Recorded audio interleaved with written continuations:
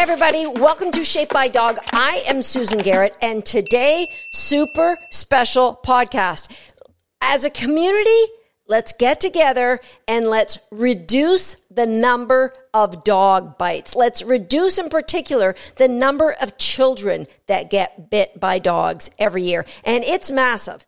If you're anything like me, when I was a kid, it was just an expectation that dogs get along with kids, right? Dogs are good people. If you go back to episode 3 and here in Shaped by Dog, I talk about how Hollywood has made it really difficult for dogs. And this is one area they sure have made it difficult. Because even when I got my first dog in my late 20s, there was an expectation that, yeah, you're just going to get along with kids because I have a lot of nieces and nephews. I love children. So yeah, get along with kids. That's the way you do. But I just was lucky that first dog of mine did get along with children because, well, let's get into this. First of all, in the United States alone, 100 people an hour get bit by dogs every day of every hour. 100 people an hour. So over the course of a day, 900 people a day in the United States require attention at the emergency center of a hospital. More than half of those people are children. Of those dog bites that happen, 77% are by the family dog or a friend's dog. So it's like friendly fire. It's dogs that we know and we think we can trust. And if you believe, as I do, that our dogs are doing the best they can with the information or the education we've given them in the environment that we've asked them to perform, where have we gone wrong? It's both. We've put these dogs in an environment where, as my mentor Bob Bailey says, we expect way too much of our dogs and way too little of ourselves. So what can we do about it? And that's where I want to talk to you today. And I might go a little over time, but that's okay because this is so important. You know, there was this paper done by the University of Colorado. They put this out in June of 2020. With as high as those dog bite incidents are, with COVID and people being home with the dog, with parks and dog parks being closed, with us not being allowed to exercise our dogs as much, with children being in the home, and all of this together 24/7, the incidence of dog bites at this children's hospital has gone up 3-fold in 2020. So it's super important that we get a handle on this and figure out, A, why it's happening, and B, how we can stop it. And I have got a lot of actionable solutions for you here today. There's really signs that get missed. And so I want to share with you, I've made it really simple. We've got to be able to read our dogs. My late husband used to say, Susan, I could read you like a book. And what he meant was, I know exactly what you're going to say. I know exactly what you're going to do. Because our relationship was so good, he could predict correctly what was going to happen. He could read me like a book. We need to be able to read our dogs before we put them in a situation where they're going to be around children. All right? And so I've got an acronym for you. It's READ, R-E-A-D. And the first, the R, is relax. And it is, what is the relaxation of our dogs physically? What can we read when they're around kids? We need to take into consideration, is this dog in pain? So I have a almost 17-year-old dog. She's very arthritic. If a child were to happen to fall on her, she would probably turn and snap in pain. And you can't say, oh my gosh, I never expected she would do that. You know, my dog Swagger, who always hangs out here during the podcast, a couple of years ago, he got his paw caught in an X-Pen and he was screaming and yelping, and I rushed up and I my friend grabbed him and I went to release his paw from the top of the X-Pen, and he nailed me. He bit me. I wasn't shocked. He was bad. He was in pain. He was in pain. And so dogs in pain will bite. And so there's the obvious pain. If you have an arthritic dog, don't have them around your kids. Number 2, there might be pain you don't know about it. Like maybe dog's got a really bad ear infection. Holy snappers, that will create a lot of pain for a dog. And so if a child happens to grab their ear or go to scratch their ear, snap, and boom, they might get bit. Again, what is the relaxation of the dog? Is there physical pain that we maybe don't know about? So if a dog is arthritic, or they maybe have an upset stomach or a sore toe, it's about the comfort level of the dog. And so the relaxation will also take into consideration the environment that the dog's in. What's the energy level, the hubbub about that home right there? And that brings me to another paper. This was done by Biagio D'Annunzio. Okay, so I actually went to the University of Naples to meet with Biagio after I read this paper because I was so fascinated by the work he did. He actually took little samples of people's sweat when they were extremely happy or under stress.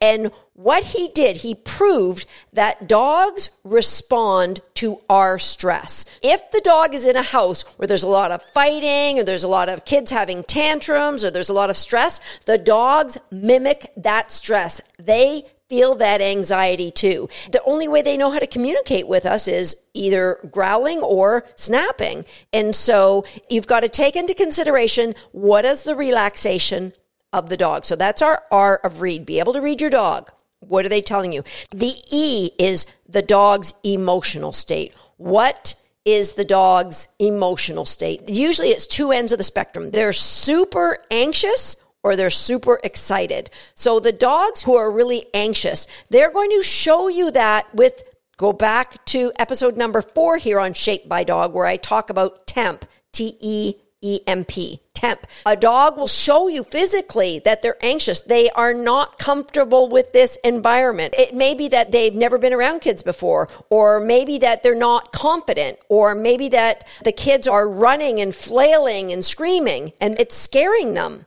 Or at the other end of the spectrum, my 5-year-old dog, Momentum, when the kids get running and flailing and screaming, she gets super excited, and she'll start racing around them, and you'll go, oh, look, she's having fun with the dogs. One of those kids are going to get nipped. I know it. And so I don't allow that situation to happen, because if a dog's really excited, maybe the kids are playing really rough with the dog, and the dog's going, yeah, and then boom, one of the kids is going to get bit. What is the dog's emotional state? What are you reading? Again, the TEMP, what is the dog's body language telling you? And the other thing is, how excited is that dog? Or are they getting overexcited? Can you read your dog? The A is awareness. Does the dog even have an awareness? So let's say you have a dog who is sleeping, and a toddler kind of comes in the room and trips over them and falls right on them. Boom. Very likely that dog's going to get up and snap. They're animals who've been raised from generations of watch out, someone might attack you. So boom, obviously they're domesticated, but they still are animals. So any animal, if you get surprised, you aren't aware of what's going on, then like you're going to jump, you're going to go, woo, and dogs go, woo, with their mouth. So what is the awareness of that animal? Are they, the older they get, the sounder they sleep, or maybe the dog's going a little deaf, or maybe the dog's going a little blind, or maybe the dog's so busy chewing a bone, he doesn't see the kid coming in and going, hi, boom, someone's going to take my bone. Maybe the dog's eating food. And you're going to say, oh, no, my dog I should be able to do that. Heck no. Like, you can build up to a level, but we'll get to that. But it isn't an expectation that all dogs are going to be okay with that. What is the awareness of the dog that there's even people or there's a child around? What is that awareness? And then that brings us to the D. And the D is there ability for the dog to depart? Have you ever heard of fight or flight? And most dogs don't want to fight with people. They don't want to snap. I would say 99.99% of all dogs don't want to. But if they feel cornered, if they're on a leash or they're tied up or you're holding them, no, you've got to meet little Sally. She loves you. They're going to snap. What is the dog's ability to depart? Read. Relaxed, emotional state, the dog's awareness, the ability to depart. Read. Can you and are you reading your dog? So important that you be able to do that. And advocate for your dog. So our dogs, there's a level of trust between us. They count on us to do the right thing. Two things have to happen. Number one, we have to raise a level of education of the kids. Now, some of these kids might be like 18 months old, so it's your responsibility as a parent. And we also have to look out for the dog. So let's talk about the kids first. This is just super important. Never assume that any dog is good with kids. I don't care if they had a history of being good with kids. Don't ever leave a dog unsupervised, especially with toddlers. It's that assumption that could lead to problems because, again, you might not know that that dog is hurt, or you might not know that that dog was asleep and the kid stumbled in there. So never leave them. Don't believe the movies, guys. Hollywood tells stories. Like, the vast majority of dogs have to be conditioned to be around children. It can happen, but you have to be able to put in the work. You have to be willing to put in the work, okay? So you have to be intentional about the outcomes that you want with kids and dogs. And so, one of the mistakes people make is that they go, oh, I'm going to have a baby, I'm going to have a dog so they can be raised together. Please, you got your hands full with that baby. Wait until your kids are 7 to 10 years old before you get that dog, right? And if you have the dog and younger kids, I need you to be intentional. Remember our goal? We don't want children to get bit. So, number one, you need to know this. Not all dogs need to meet kids, and not all kids need to meet dogs. That give them time. So if you have a toddler, they don't need to meet dogs. They can meet them from a distance, right? Bow wow, yay, bow wow. Have them learn about the love of dogs from a distance. They don't have to be right on top of them. All right. Number two, teach your kids to never approach a dog without asking the owner of the dog, does this dog like kids? Don't ask the question, can I pat your dog? Because that makes me feel awkward and uncomfortable. And that puts a level of shame on me if I say, well, I don't really know if my dog's friendly with kids. I'm not sure.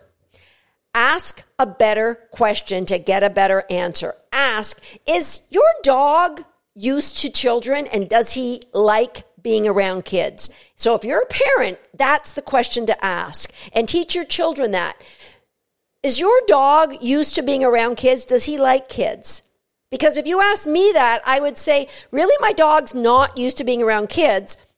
But if you'd like to meet my dog, I'm going to put her in a sit and I'm going to get her attention on me. You can come up to the front of her and you can just stand beside her and reach out and pat her ribs. It's safe. You're quiet and calm. Everyone's happy. But don't ask the question, can I pat your dog? You're asking them to, well, let's test it out and see. I think you might be able to. Fingers crossed. Right? It's too big a risk, guys. It's too big a risk. So, number one, just know not all kids need to meet dogs just yet. They can meet them when they're older. Number two, teach your children to never approach a dog without asking the owner first and ask a better question, which means if your children come across a dog without an owner, say they're tied up outside a store or they're chained in someone's backyard or they're in a crate, don't go up and talk to that dog. Don't stick your fingers in. Stay away. You got to have permission first. Okay, number three, let's help the kids understand appropriate communication with a dog. And there's this great app. It costs a couple of bucks, but there's a great app that you can download. It's called the Dog Decoder. And what it is, it's a series of little drawings that teach you and allows you to teach your kids, what does it look like when a dog is scared? What does it look like when a dog is angry? Or, it shows that. All right. So get the Dog Decoder. Number four, help your kids to understand the best way is to move slowly, talk quietly, and stroke a dog calmly. Move slowly, talk quietly, pat a dog calmly, their body. You don't have to pat their head. And you stroke, not pat. You don't poke, you don't pat, why am I doing this to myself? You don't poke, you don't pat, you don't smack. Yeah, I'm really getting into this podcast. Okay? Assume there are no kid-proof dogs, guys. Let's just go with that understanding. And don't allow small children to play rough games with dogs. Now, I will teach a 7, 8, 9-year-old to play tug of war because they will have the cognizant ability to be able to understand the rules of the game. So the 7 or 8-year-old can control the game by controlling the rules. But kids under that is really, really difficult. So easy, just don't let them play rough with the dogs. All right, now what if you have a dog and you would like them to be around kids? Number one, just like not all kids need to meet dogs, not all dogs need to meet kids. Is it necessary? Because there is no shame when somebody says, can I pat your dog? Just say, actually, my dog's not really been around kids. I would love my dog to get used to kids, so I'm going to give you some cookies. Can you just toss them at my dog? That's an interaction that you can teach people.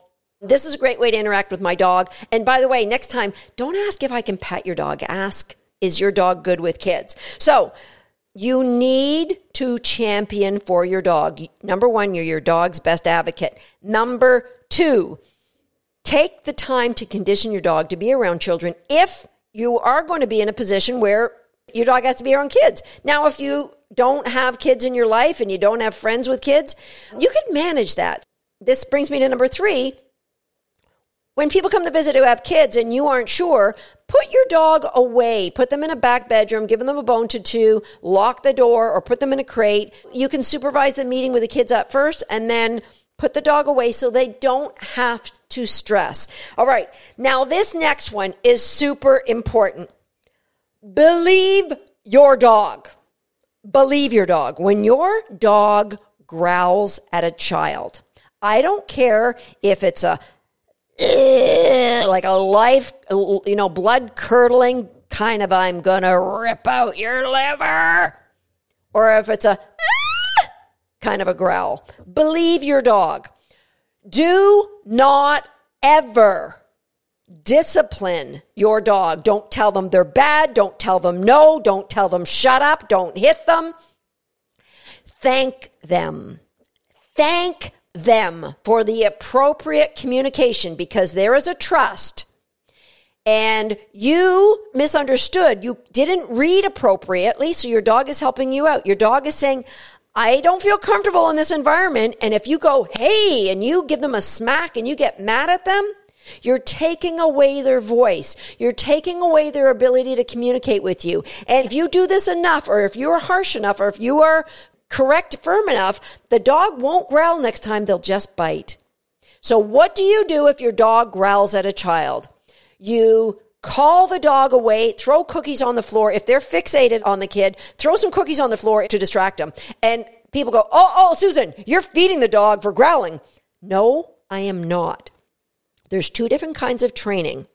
There's training where the dog makes a choice. I put my paw here and you give me a cookie. And there's training that's called Pavlovian. I know I'm getting a little bit technical, but remember the Russian scientist Pavlov, ring a bell, food is presented. Well, when your dog growls, they aren't in control. It's their lack of confidence which causes them to go, I don't like this situation.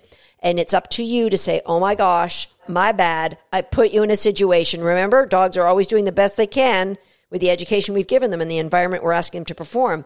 So get them out of that environment and then take the steps to counter condition that dog.